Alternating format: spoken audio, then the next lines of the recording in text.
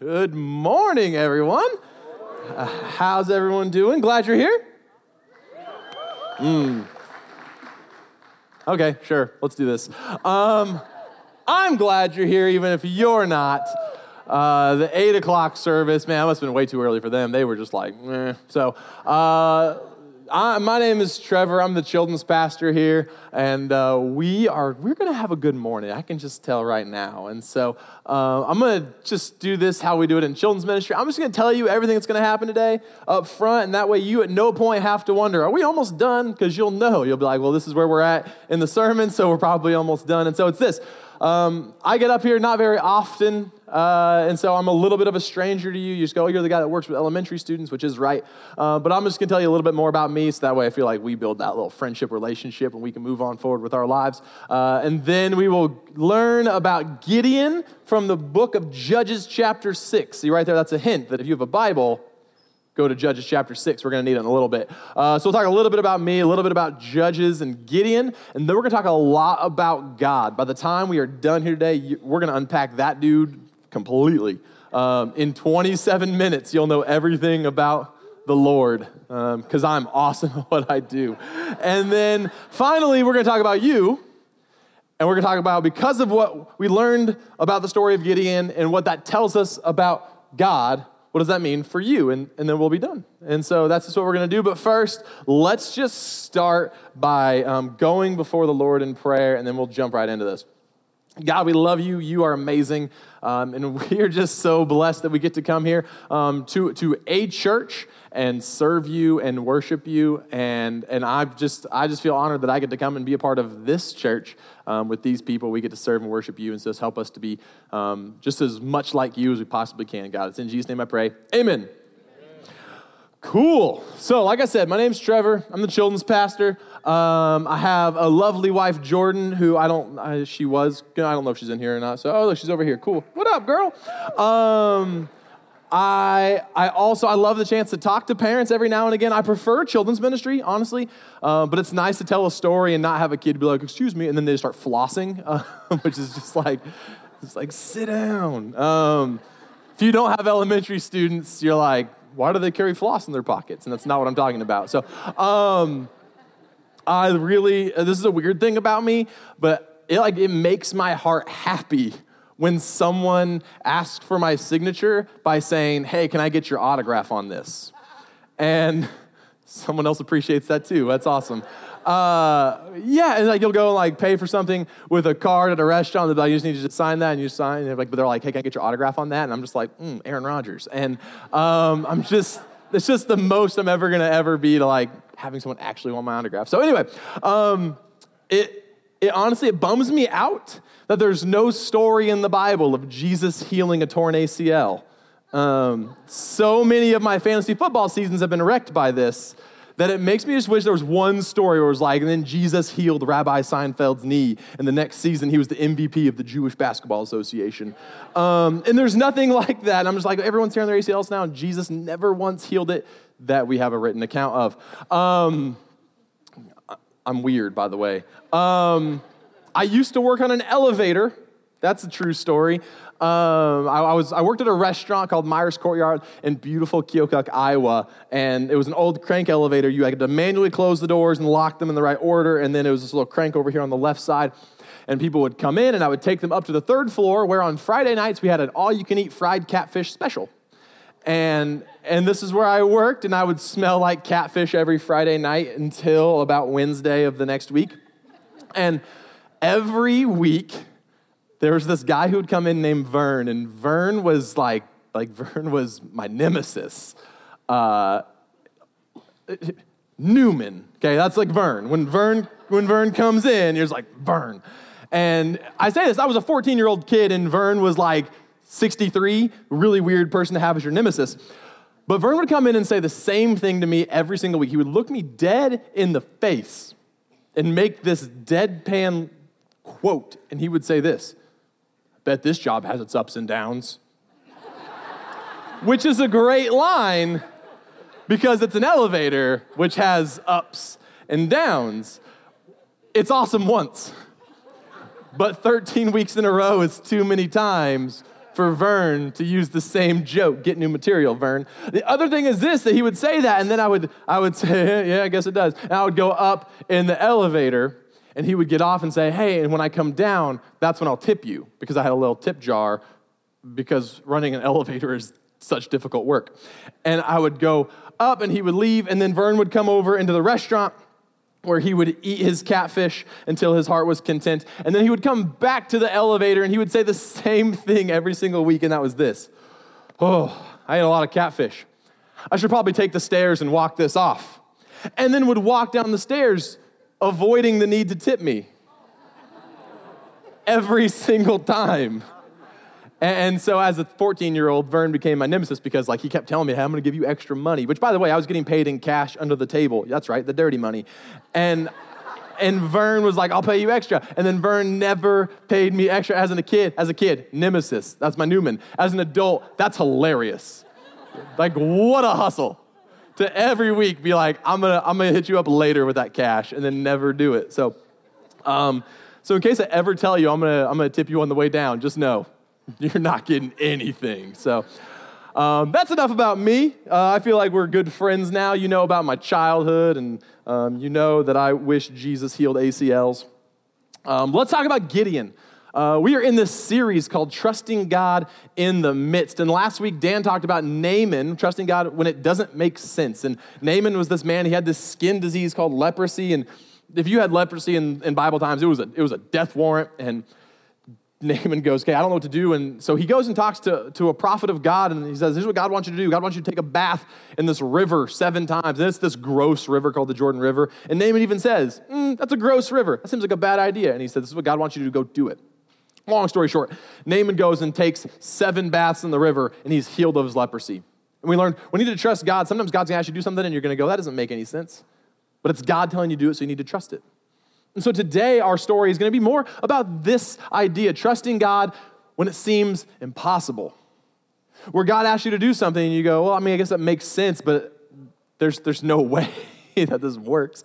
And there's no better story than Gideon for this, because Gideon's whole, his entire 6, 7, and 8 of Judges is just story of impossible after impossible after impossible. And it starts like this.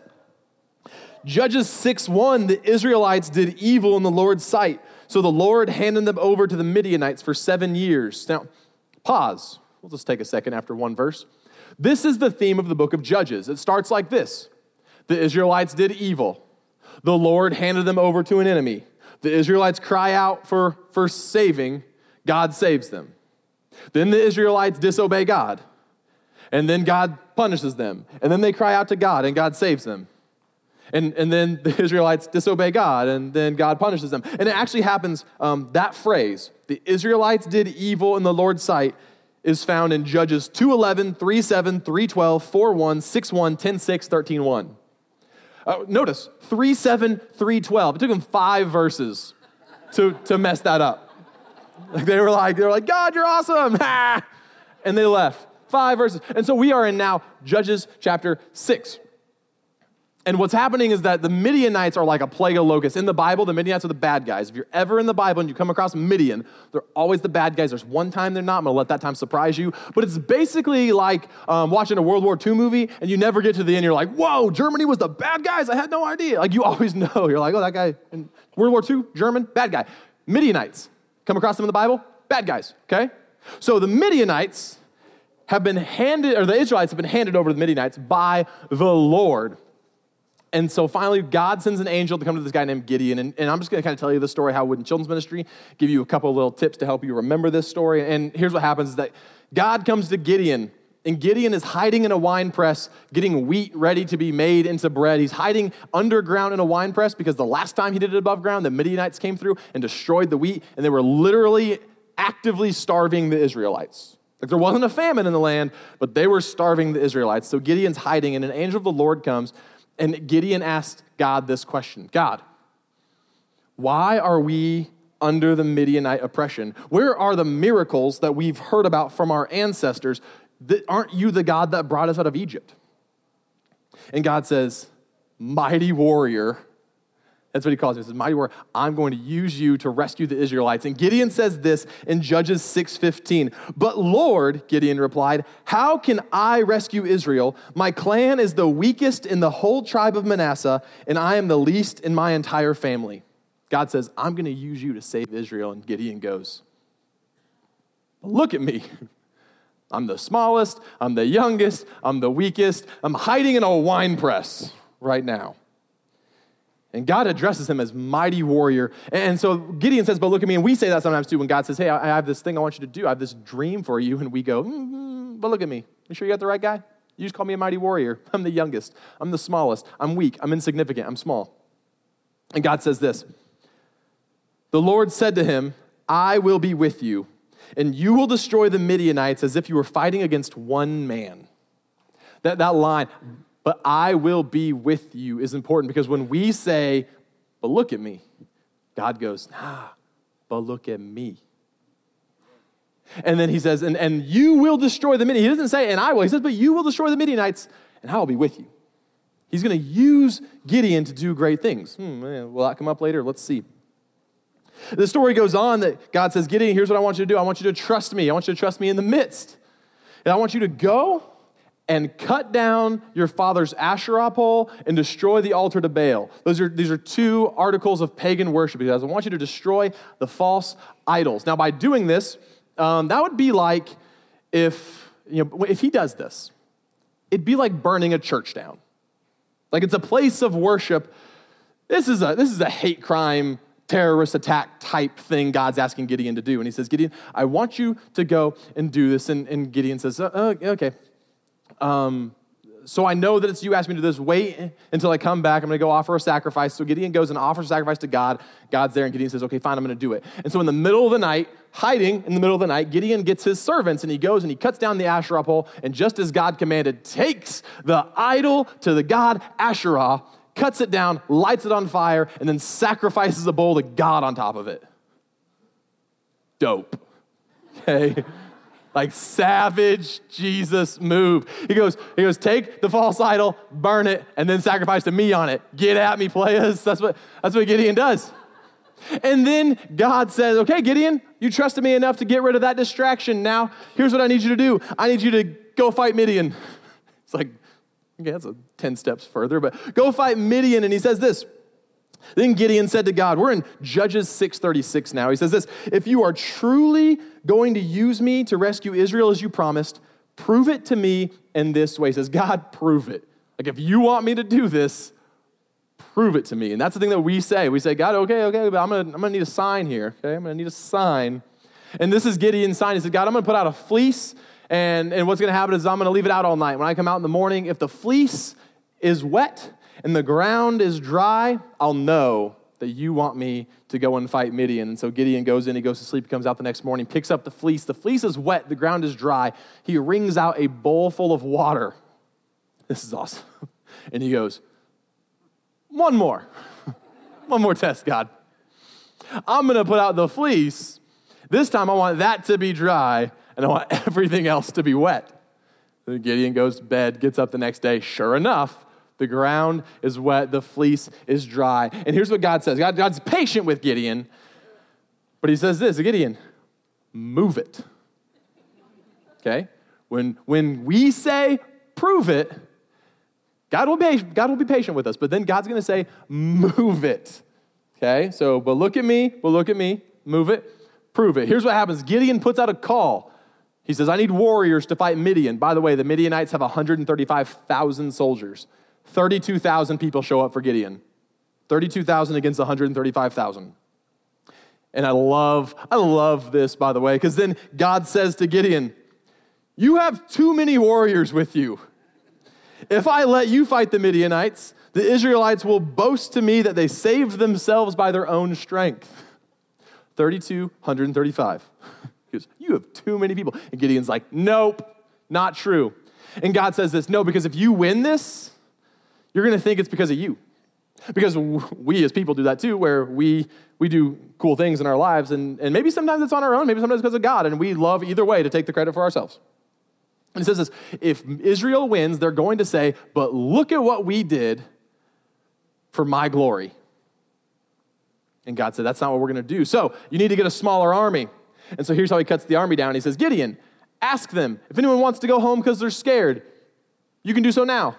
And Gideon goes, well, I'm confident in my army right now. So he says, if anyone's scared and wants to go home, you can do that now. 22,000 people get up and walk out. Yeah. There was no, I better save face and, try and be manly. There was yeah, okay, deuces, I'm out of here. And he's left with 10,000 people. And he's like, okay, 10,000, 135,000, and God's like, yeah, that's still too many. And Gideon's just like, what? He says, do this. Go down to the stream, get some water. Anyone who cups their hands full of water and goes like this, put them over here.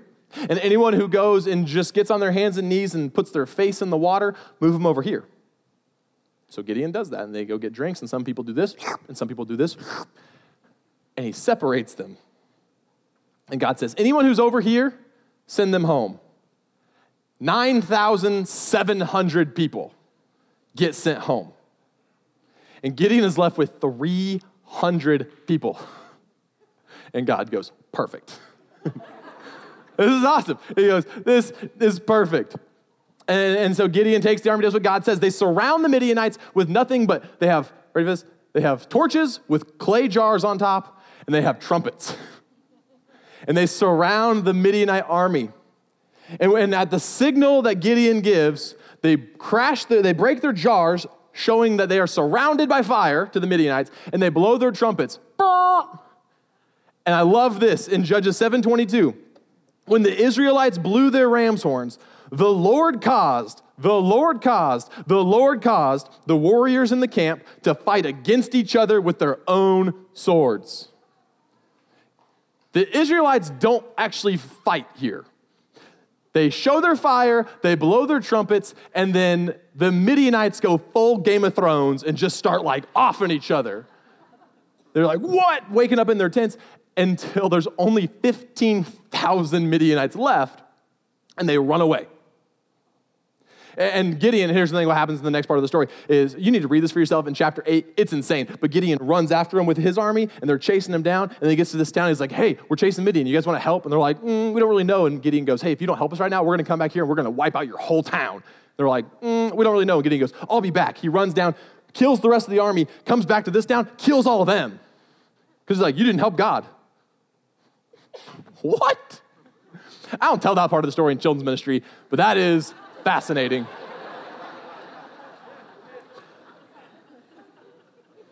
Gideon trusts God with the impossible a number of times.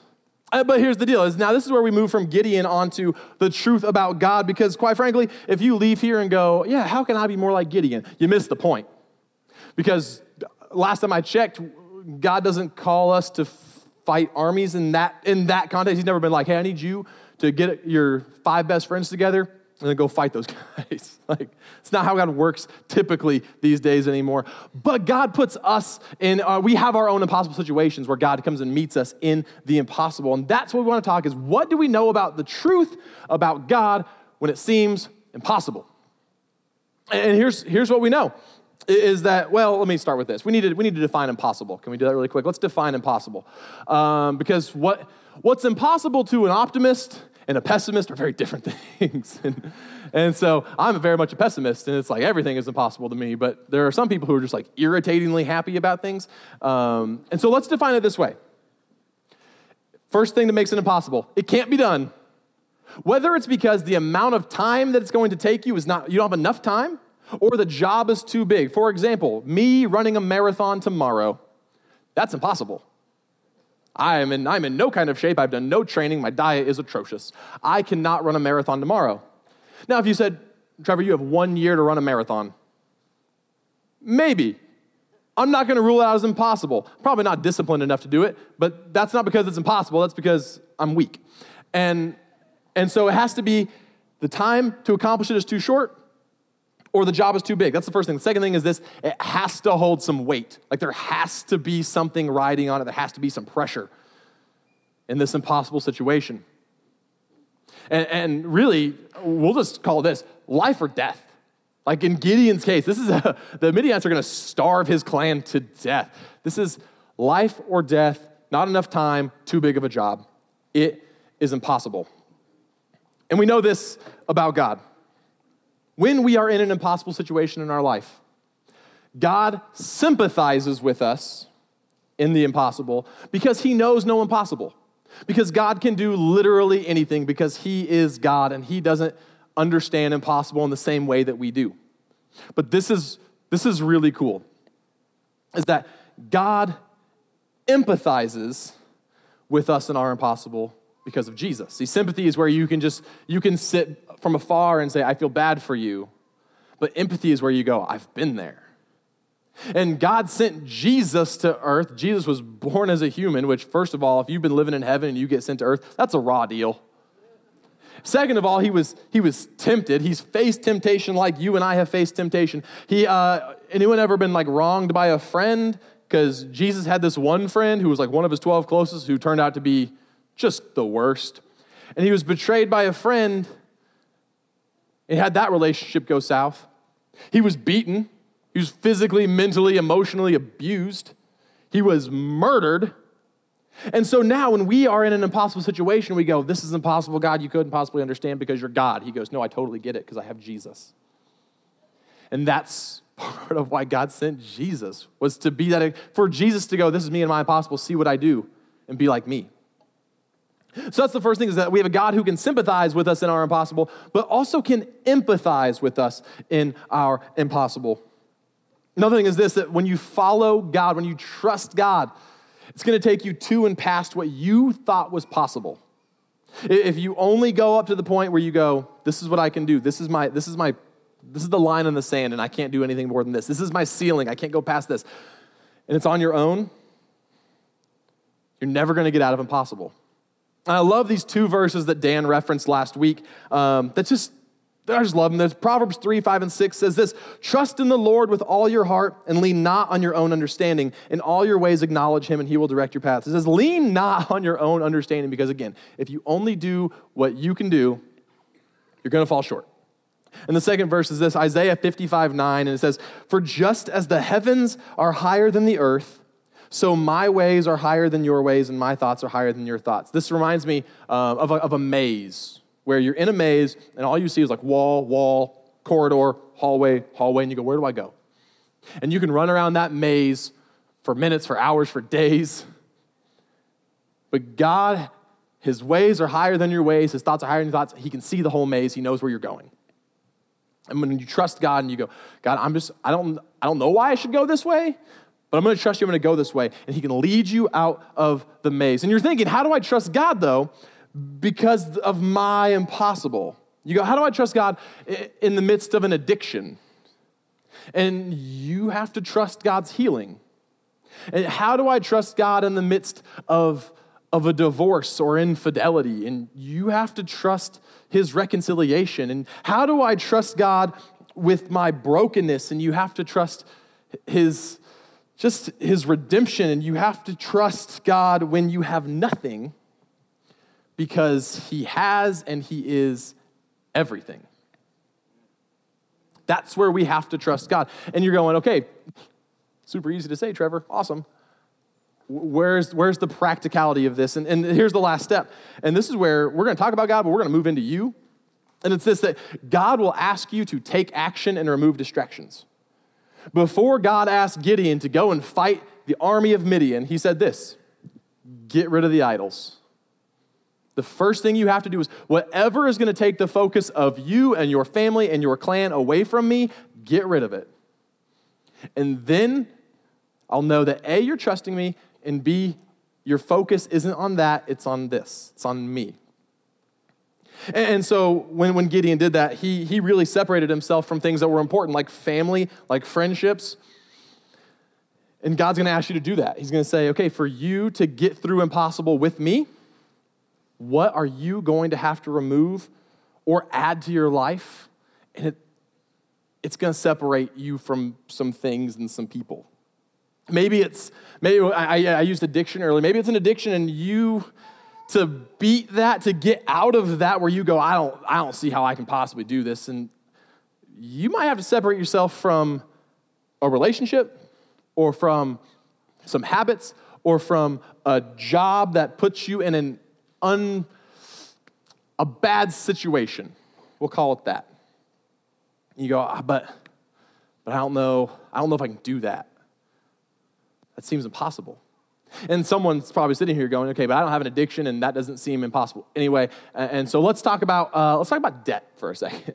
You get a check for working your job, and all the money is immediately scheduled to go out to like your house and your car and your credit cards and your student loans and your medical bills, and you have nothing left for like you and your family because it's already owed somewhere else.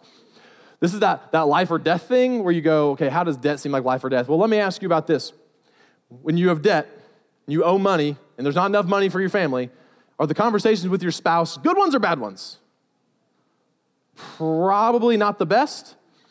And so we're going to talk about the life or death of your marriage, or just the stress of going, I need to pay for this. I need to take care of this, but there's not enough coming in for what has to go out. And you're stressed, and that's like bad for your blood pressure, which is bad for your heart, which will literally shorten your life or death, physically. Or let's do your job where you just wake up and you're like, man, I don't want to go to work for this, that, the other. Maybe it's because it's just a really unhealthy environment, but you make too much money to quit. And that's not a thing that other people can you can't complain about that. Someone be like, man, I got a really bad job, but I'm making a lot of money. But if you're in that, you understand that where you go, no, this is a super unhealthy environment. I travel a lot, which is not good for me and my family. I don't see my kids nearly as much as I should. I'm never around my wife. When I'm on the road, I'm facing this temptation or that temptation. And you need to remove yourself from that. And you go, but that sounds impossible. But to everyone else, you go, you just know everyone else is going to go, really? It's impossible to quit your job where you make too much money? Here's my impossible. That it was a couple years ago, and I just remember I was driving down the road. I was living here, I was working here at the church, and I was driving down the road, and I just had this thought in my brain that was, I hope that there is somewhere around me an irresponsible driver, and I hope that irresponsible driver is texting and driving, which causes them to wreck into my car. And I don't want them to hit my bumper so that I collect insurance money. I want them to cross the median and smash this thing. Because I was just done. I did not want to be alive. And I wouldn't say I wasn't suicidal. I wasn't going to drive my car off the road, but I was totally cool if someone else did. And I would go home and I have this wife who's awesome, and she encourages me and supports me. And so it's well, I can't tell her how I'm feeling, because it's not I'm not trying to get away from this bad thing in my life. I'm just no, I'm just empty. And you can't tell her. You can't be hey, you know what? You're awesome. You're a great wife. I want to be dead. You can't say that to somebody. Or here's a fun one. You're a children's pastor. You work at Valley Real Life, and you go in and tell kids every week, hey, let me tell you about happiness and the hope that we have in Jesus. And then you walk off stage and you're just oh my gosh, I want to die. Who did you tell your boss that? You go, hey, I know I just got done teaching kids about Jesus, but I'm spiritually just dead inside. I'm done. I'm empty. I'm not even sure if I believe what I'm saying right now. Because it's just just done. So you can't tell your wife, you can't tell your parents, you can't tell friends, you can't tell your coworkers, you can't tell your boss, you can't tell anyone. And so it just builds and it builds and it builds and it builds. Until at a certain point that becomes so heavy you can't carry that anymore. And I just remember I was here on a Thursday night, church was about to start. It was 40 minutes until service. And I just snapped. Because I just knew, either I had to tell somebody right now, or I wasn't going to make it through the summer. And I got to that point because what if I trust God with this? I am empty. I have nothing, and I'm going to trust God. But what if I don't get better? What if I don't start feeling happier? What if I don't find joy in work or in life? What happens if this is just what I'm going to feel the rest of my entire life? And so I waited, and I waited, and I waited, until I finally told someone, this is me. This is what's going on in my life. And they helped me get help.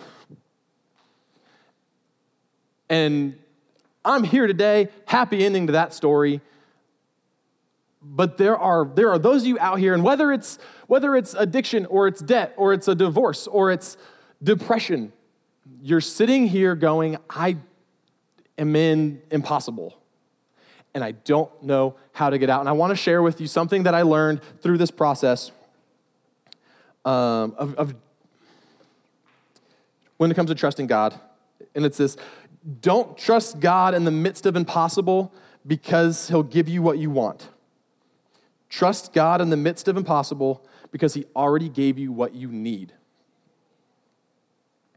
We talked earlier, God sent his son Jesus, who was born on earth as a human, and he was tempted, and he was betrayed, and he was abused, and he was killed. And he died for you. And if the only good thing that God ever does for you in your entire life is that he sent Jesus to die on a cross for your sins, he's done enough. And that's hard to sit with. Except we go back to the story of Gideon, where Gideon, the first thing he says to God is this: where are the miracles? Aren't you the God that brought us out of Egypt? Because that story had been passed down, that they were slaves, and when they got out, it was God that rescued them. And then God says to Gideon, you have too many soldiers, and you're going to say we did this because it was on our own strength. But I need you, when you tell that story, to say this: we took 300 people against 135,000, and we won because the Lord caused it. And when you, in your impossible situation, come out on the other side, the story is going to go like this: God brought me out. And when you do it on your own, you're not gonna make it. But the Lord can cause something amazing because he has no impossible. He brings you out of a situation where the job is too big, the amount of time is too small, and it's life or death. And he rescues you.